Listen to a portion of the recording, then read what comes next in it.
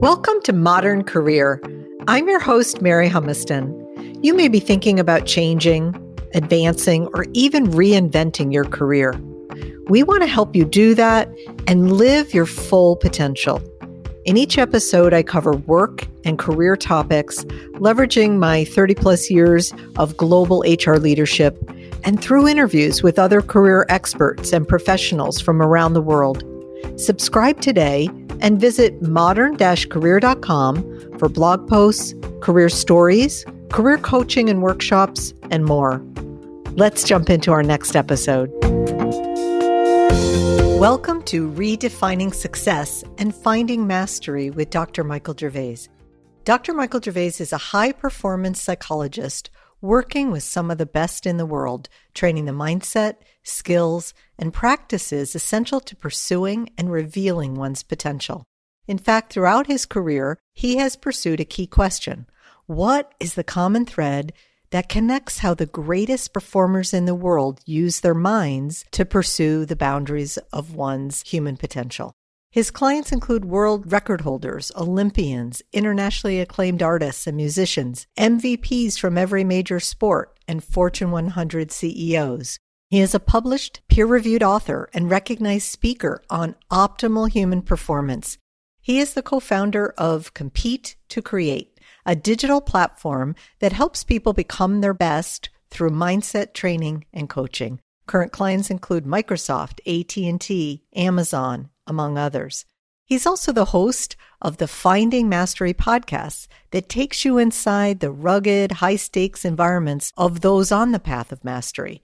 Past guests include Los Angeles Lakers head coach Luke Walton, Thrive Global CEO Arianna Huffington, FUBU founder Damon John, Mercedes-Benz Formula One owner Toto Wolff, Microsoft CFO Amy Hood, Seattle Seahawks head coach Pete Carroll, among many others.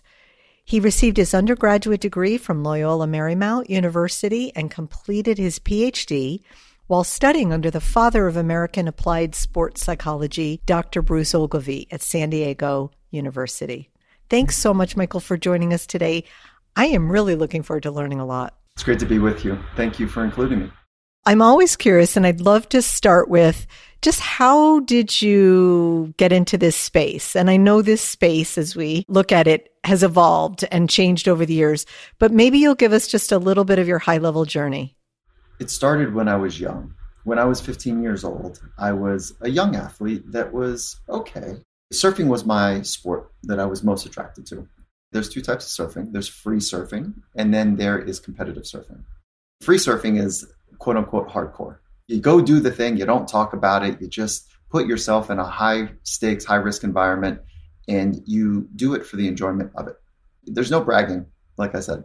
Competitive environments are completely different, where there's judges, there's critics, there's people scoring, there's fans, there's the whole thing.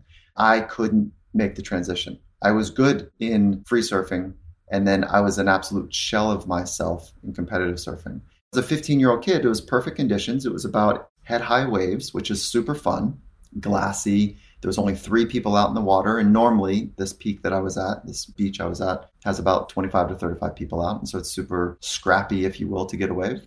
So it's ideal conditions. And one of the competitors paddles by me. He was older than I was. And he says, "Gervais, I see you surfing out here every day. You just got to stop worrying about all the things that could go wrong." And then he paddled away. And I sat there for a moment and I said, how does he know? How does he know that I'm obsessing right now with all the things that could go wrong in this heat, in this competition? Like a good competitor, he didn't give me the answer. I said, well, if that's how I'm feeling and that's how I'm thinking, let me see if I can flip it around. And I just started thinking as a 15-year-old, completely and literally wet behind the ears kid, I said, well, let me start thinking about what could go well. And it forever changed me. I didn't know there was a discipline called psychology. Nobody in my family went to college. I was literally out on the frontier exploring what is this academic world beyond high school. And I found the discipline of psychology. And I instantly said, this makes sense to me. Short story getting a little bit longer here is that I found my way through a bachelor's degree in psychology, loved it, went on to a master's degree in psychology and couldn't stand it. So I dropped out the second semester in traditional psychological training because I found that I didn't want to study dysfunction. I didn't want to study suffering. That was the medical model that was bleeding into the psychological training, which is that we're going to study disorders and dysfunction, if you will. One of my mentors at that time said, Mike, I didn't think you were going to make it in that part of the discipline, but did you know there's this emerging field called sports psychology? I said, what? And he said, yeah, it's the study of excellence. I said, sign me up. Was it always sports psychology was always more the study of excellence? Yeah. Sports psychology was born out of trying to figure out how the extraordinaries work from the inside out. Like most emerging disciplines, you take small case studies and you study them, and then you turn it into eventually double-blind placebo studies. But that takes time. Eventually, you turn it into meta-analyses where you're looking at large groups of studies over time. It started with case studies, which is like, let's study the best in the world. And then there started to be some streams and themes that developed from that. And that was the beginnings of the field. I loved it. And I think it's one of the more beautiful, complicated, relevant, and important sciences in the world right now. Not that other scientific investigations are not important, but I find this one to be beautiful and complicated. I think that's fantastic. And you've pursued it since then, both for individuals, for teams, in the sports world, but also in the business world, it sounds like, and that's clearly needed. You talk about the themes and streams. What is the latest thinking, or what is your particular framework or a paradigm, something that we can hold on to as we talk about this? Let me just frame it quickly, and then I'll give you a framework that I found to be important. My first part of my adventure in this discipline of the psychology of excellence, sport and performance psychology, because that's what most people suggested, that this is where your profession will end you, in an academic institution in the hallways. So I was teaching it for 1 or 2 semesters, and I said, I got to live it. This is the application of the psychology of excellence that I want to share with you. To live it, I come from adventure and action sports and high stakes environments where if you make a mistake, there's a high chance of injury. So I needed to get into the environments that were pure, meaning that you had to have a command of yourself. You had to have a full command of your craft, a command of your body, and a command of your mind to do well. Those were the working laboratories, and I can give you lots of examples of what I mean by that. But those were the working laboratories for me for 10, 15 years. And then I found myself for the last 9 years with an NFL franchise, working inside that organization to help with individual excellence, team excellence, and cultural excellence. About halfway through that journey, the head coach, Pete Carroll from the Seattle Seahawks, he says, Mike, we got to share what we're doing here.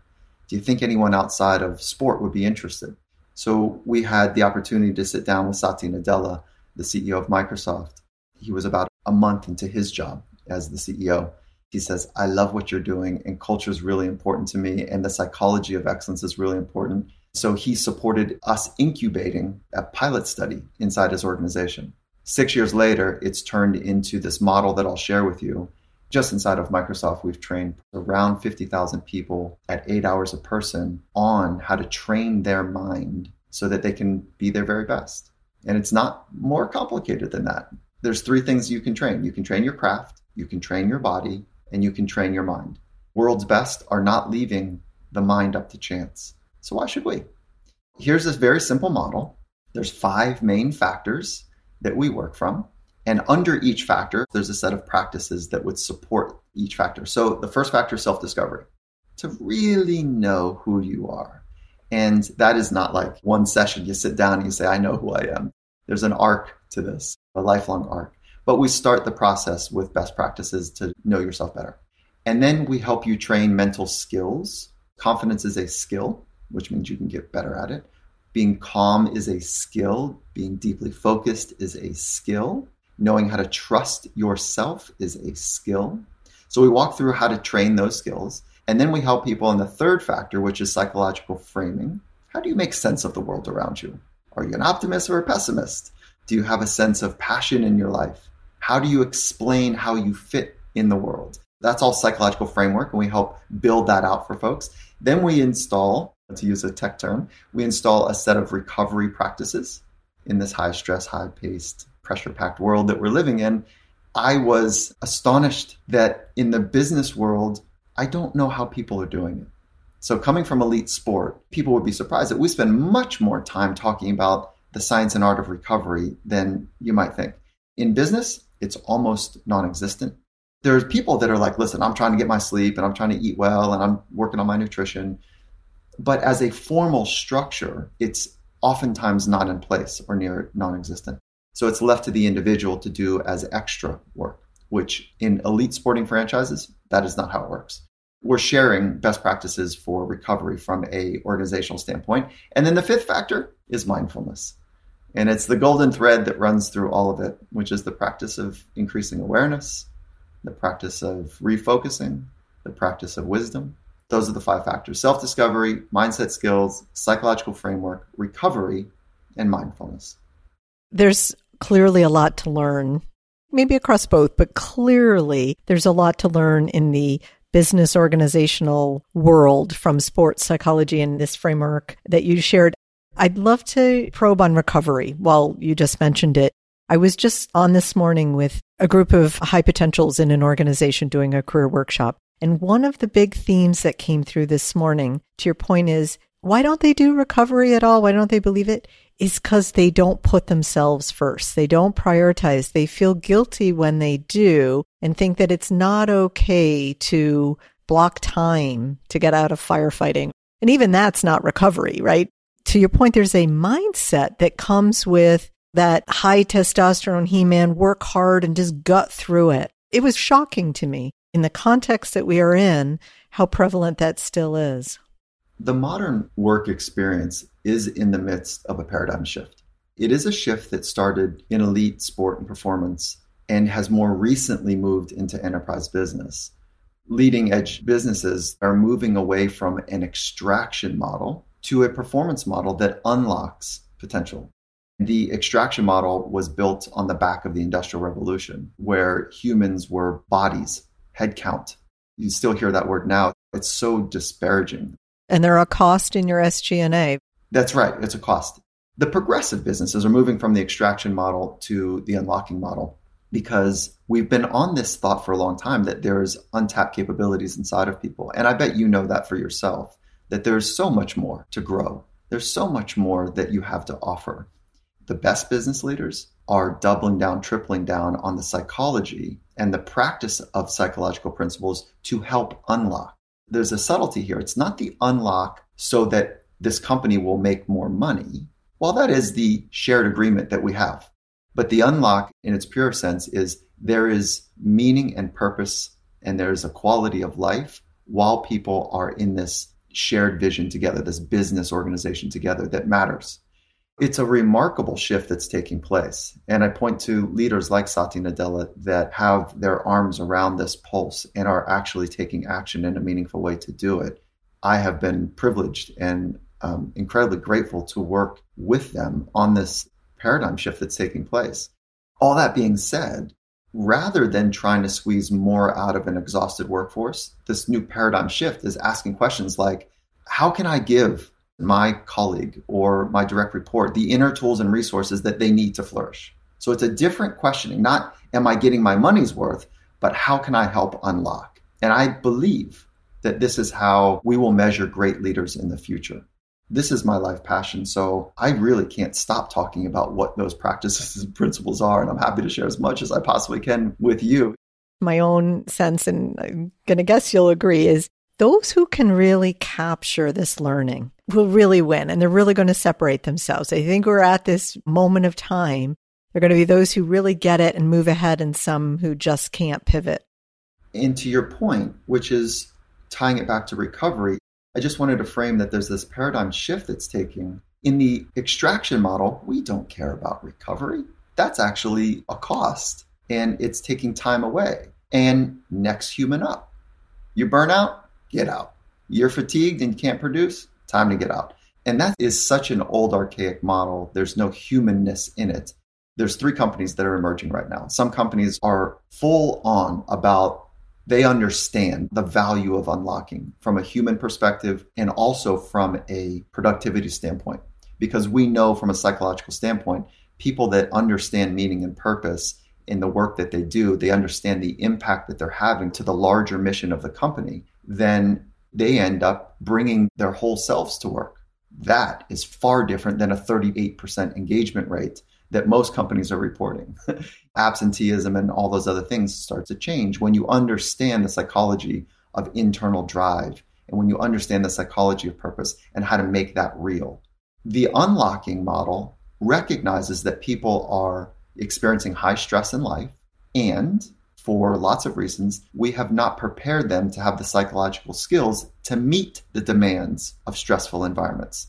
I'll be bold here for just a moment. The extraordinary, and I've had a front row seat to many different venues of extraordinary. One, it does not happen alone. We need each other. Nobody does the extraordinary alone. Even individual athletes and contributors, there's a team that sits with them or has partnered with them. So one, we need each other. Relationships matter. Two is the balance between work and life is a mythical ridgeline. That is the way of the dodo. That is not the balance we're looking for. We're looking for a balance between recovery and stress.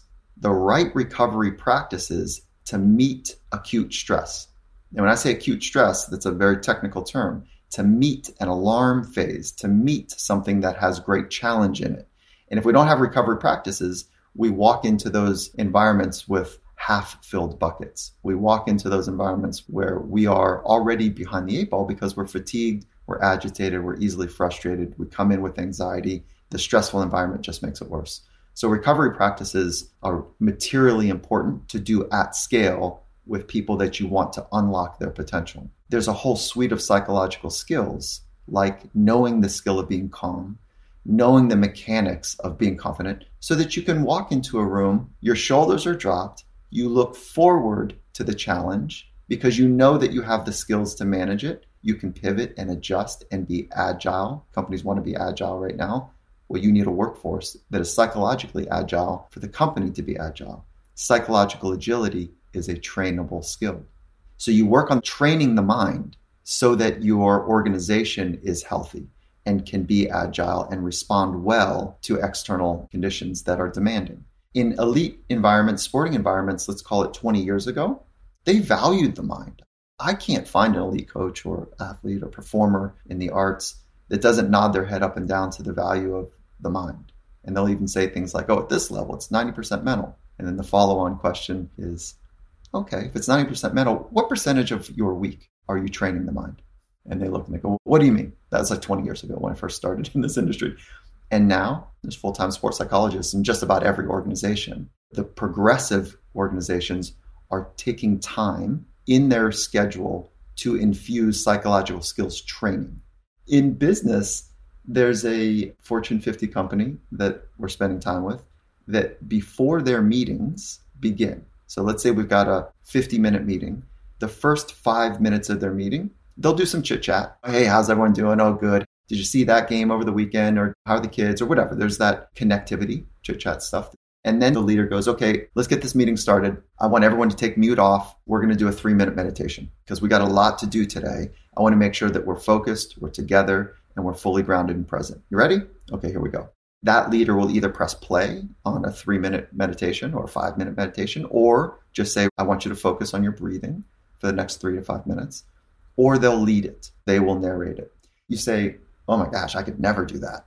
My organization isn't ready for that. You're probably right. Because there's work you have to do to prepare people to know how to train their mind, to know how to value it. And when that practice hits scale and you've got your organization, whatever thousands or hundreds or tens of people that are in your organization, working with their own mind to downregulate, to understand how their thoughts and emotions are impacting their present experience. It's a game changer. And it is one of the big practices to unlock.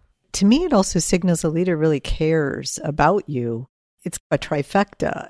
You just hit it. Leaders who are aware of their quality of life and leaders who have empathy for the quality of life of others would only install or help introduce practices to help people with the anxiety, the frustration, the fatigue that is literally asking people to sacrifice the best years of their life, sacrificing their relationship with their loved ones at home, sacrificing the relationship with their children, missing. For what? For somebody else's riches and gains. We can do better by saying, okay, listen, your life matters. Let's throw this work-life balance thing out the window. Let's work on being fully present wherever we are. Not 38% engaged here, 38% engaged at home. Let's be fully present wherever we are. That is a game changer. I want to talk about recovery a little more because the word may sound obvious, but I have a friend, a high performer in the consulting world, and she was told that, she has the watch now and is measured, but she sees that her recovery is not good at all. But she thought it might look like just take a night off, watch some TV, rest a bit. But that isn't true recovery. People may think they know what recovery means, but given the amount of stress and your point about the balance, what does recovery really look like? So if we double click, I'll give 4 categories of recovery, and then we can talk about a general strategy. This is going to sound very, like grandma could have said this, what I'm about to say. But there's good science that will support this. Sleep is the big rock to get in the container. And we can talk lots about the science and application of sleep. I've found now that people don't need more information about sleep. They need to almost compete with their schedule to prioritize quality sleep. So we need about 90 minutes to begin the shutdown period to prime our bodies for sleep. If you need 90 minutes prior to 8 hours of sleep, if that's the goal, we're not watching TV or we're not doing things that are stimulating towards the end of the night. We're actually beginning to downregulate so we can fall asleep in a healthy way. That feels like a stretch for most people because people feel like they have an AM shift where they are in meetings all day and then a PM shift where they're answering emails at night. We will be more efficient. Science is very clear that when we prioritize sleep, we give ourselves a chance for the duration of sleep. The quality of sleep is a different matter. To get into deep sleep, we must do hard things throughout the day that send signals to our brain that we are taxing our body. But chronic stress is not a tax. I'm talking about acute stress. This is where exercise and fitness pay dividends to sleep. On the days that you train your body, you move at a level that is intense for you. It's a little challenging for you. And if you don't know what that means, there's lots of coaches that can help you there. So if you do something that wakes up your body with some physical challenge, when you go to sleep, your body says, right, we need to repair. So that's what the deep sleep is about. When you strain your mind, so to speak, and you're focusing in deep ways during the day, at night, your body goes, we need some REM sleep. So quality deep sleep and quality REM sleep come from acute stressors throughout the day that are accidentally designed, but if you're ahead of the game, formally designed to stress yourself in those ways. Sleep and acute stress work well together. That's only one. Let me just hit the other ones really quickly. It's eating well, hydrating well, moving well, the exercise, I just talked about that, and then thinking well. So thinking well is really about the science of optimism, the science of mindfulness, looking forward to your future and being aware of your current experience in the present moment. And both of those are skills that can be practiced. So in the corporate experience that you've had to date, would you say there's opportunity across all of these in the talent or the professionals you've worked with, or do any stand out? Is it equal opportunity? For the recovery strategies? Yeah, from what you've seen. Yes, there's a craving. People are wanting to not be so exhausted. There's a craving to have a sense of vitality and vibrance when they wake up in the morning. And by the way, the first 15 minutes of when you wake up is not a good signal of the energy levels that you have. So it takes about 10, 15 minutes to get a truer signal of your energy systems. But there's a craving for that. So out of those 4 practices that I just talked about of recovery, when people hear them, there's a natural gravitation towards one of them. And you might already know, like, I need more vegetables. You might know that. And that might be something simple to do. I'm a hydrate. A hydration. Yeah. Hydration is so important for body functioning. To be concrete on your answer, no, there's not one that people are more connected to. Each individual knows where they need a little bit more help. I'll frame it one more way. When we take an Olympic team and we go out and we're going to do a month camp, high stress, intense month camp. You're away from your family. You're working as hard as you've ever worked from a doing perspective and a thinking perspective. And it wears on people. That's by design. We want to make sure that we have at least 2 of those recovery practices as a stable backstop, if you will. If we can get 3 of those things to work really well, good. We're going to be able to endure and create some adaptations, and we're going to actually explore some upper limits of our capabilities. If we get 4, we're in a whole different level. In the corporate world, I'd say work to get 2 of those to be in place as a backstop for you. Pick 2 of them and be world class with them.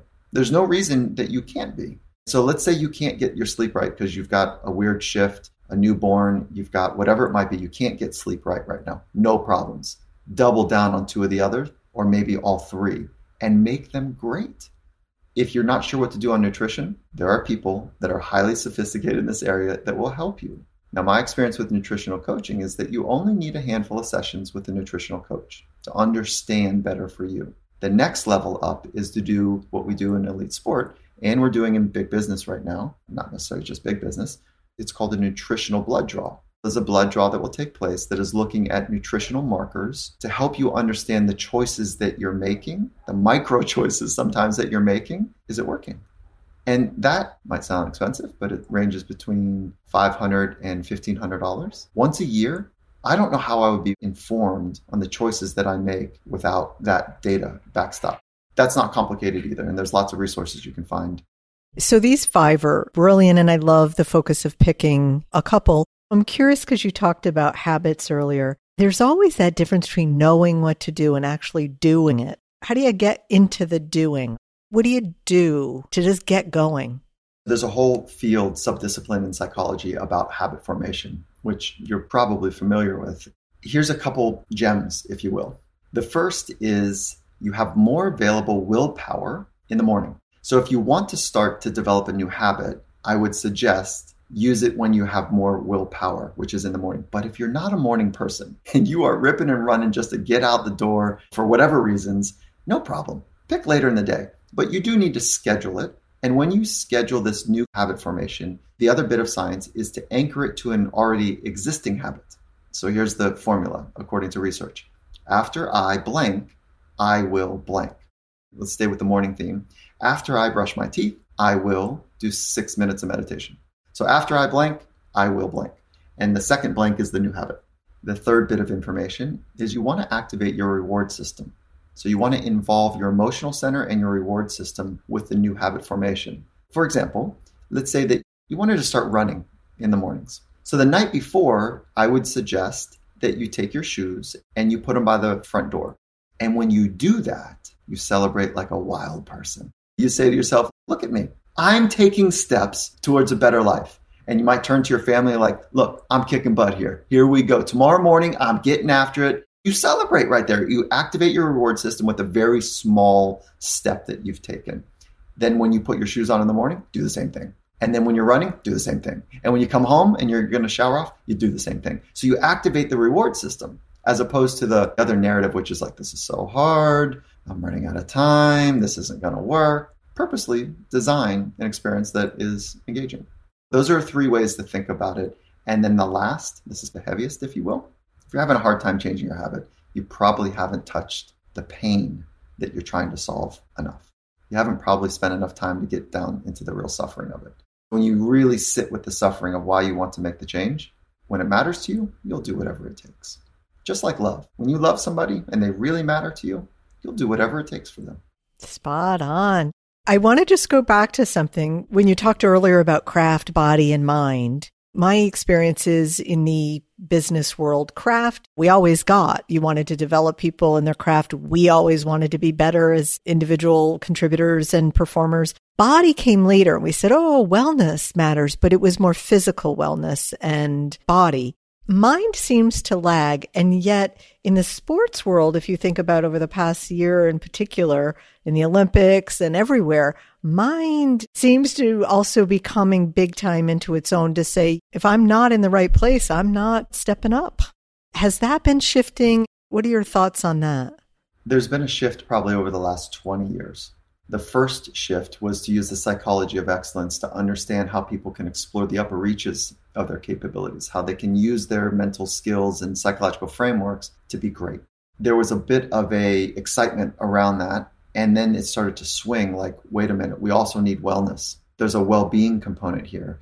And the intersection that I'm sitting at is that unique intersection between psychological skills of excellence and well-being. Guess what? They are the same skills. There's no separate set of skills for well-being that is different than excellence. It's a really exciting time, and I couldn't be more hopeful about our future because our leaders, our cultural leaders, are waving their arms and saying, I can do these triple flips and I can do this stuff. My body, my technique is incredible, but it doesn't really work if I don't have my mind in place. And I'm tired. I'm tired of doing this old way, this extraction model, and there's a better way. We would know from science that that is a true statement. And we're going to start seeing that trickle down in an accelerated way in business as well, which is an exciting time. And it's a hard time for people. And that's why we're starting to see this paradigm shift. The genie's out of the bottle. I'm not doing it the way I used to do it. People are not going back to work the same way. The genie is totally out of the bottle. You shared with us your earlier career journey and how you got into the brilliant path you've had so far. Is there a suggestion or some guidance or some insights that have impacted you along the way that you would share with us? There was a mentor of mine, still alive today. So this was a moment that happened in the past. He says, Mike, you are hardworking, you are incredibly conscientious, and you care too much still about what other people think of you. And I want to just say something to you, Mike. So he grabbed my attention. We're in a restaurant, so it was kind of noisy when he said it. And he leans in, and in this way of wisdom that he has, he says, you know you really matter to people in your life, right? I said, yeah. He then follows on quickly and he says, you also know that you don't really matter in this history of the world. Can you hold those two together? Can you be connected to both of those at the same time? That you matter and you don't really matter. It's the Zen parable. I leaned back and I was like, that felt really refreshing. To be the best man that I can be to my loved ones and to my community, and to know that in the big picture, please, we're talking about thousands upon thousands of hundreds of thousands of years. That perspective matters a lot to me. What I've come to research also is that I found that the number one constrictor for human potential, the number one threat to human potential in modern times is the fear of other people's opinions. It's no longer the saber-toothed tiger, dangerous alleys, dangerous humans. While they do exist, without question. But the most pervasive constrictor of potential is, what is she thinking of me? Or what might she think of me? Or what will he think if I don't do it well? And so embracing this idea of, can I replace the fear of people's opinions with loving them unconditionally? And working from that place has been an incredible freedom. And the perspective that my mentor offered me is, you matter and you really don't. And so get over yourself, Gervais. I love that. I think that's so brilliant. Michael, we have covered so much and it's been so fascinating. It's clearly spot on to what's needed. You've been incredibly practical with us. It's inspired me. So I hope this catches on like wildfire for leaders, for individuals, for organizations. It'll be immensely powerful. Thank you so much. Thank you for including me in your mission. For more resources on this topic, visit us on modern-career.com and on social media at modern_career. We'll include all the sources noted in this episode in our show notes. Look forward to talking again very soon.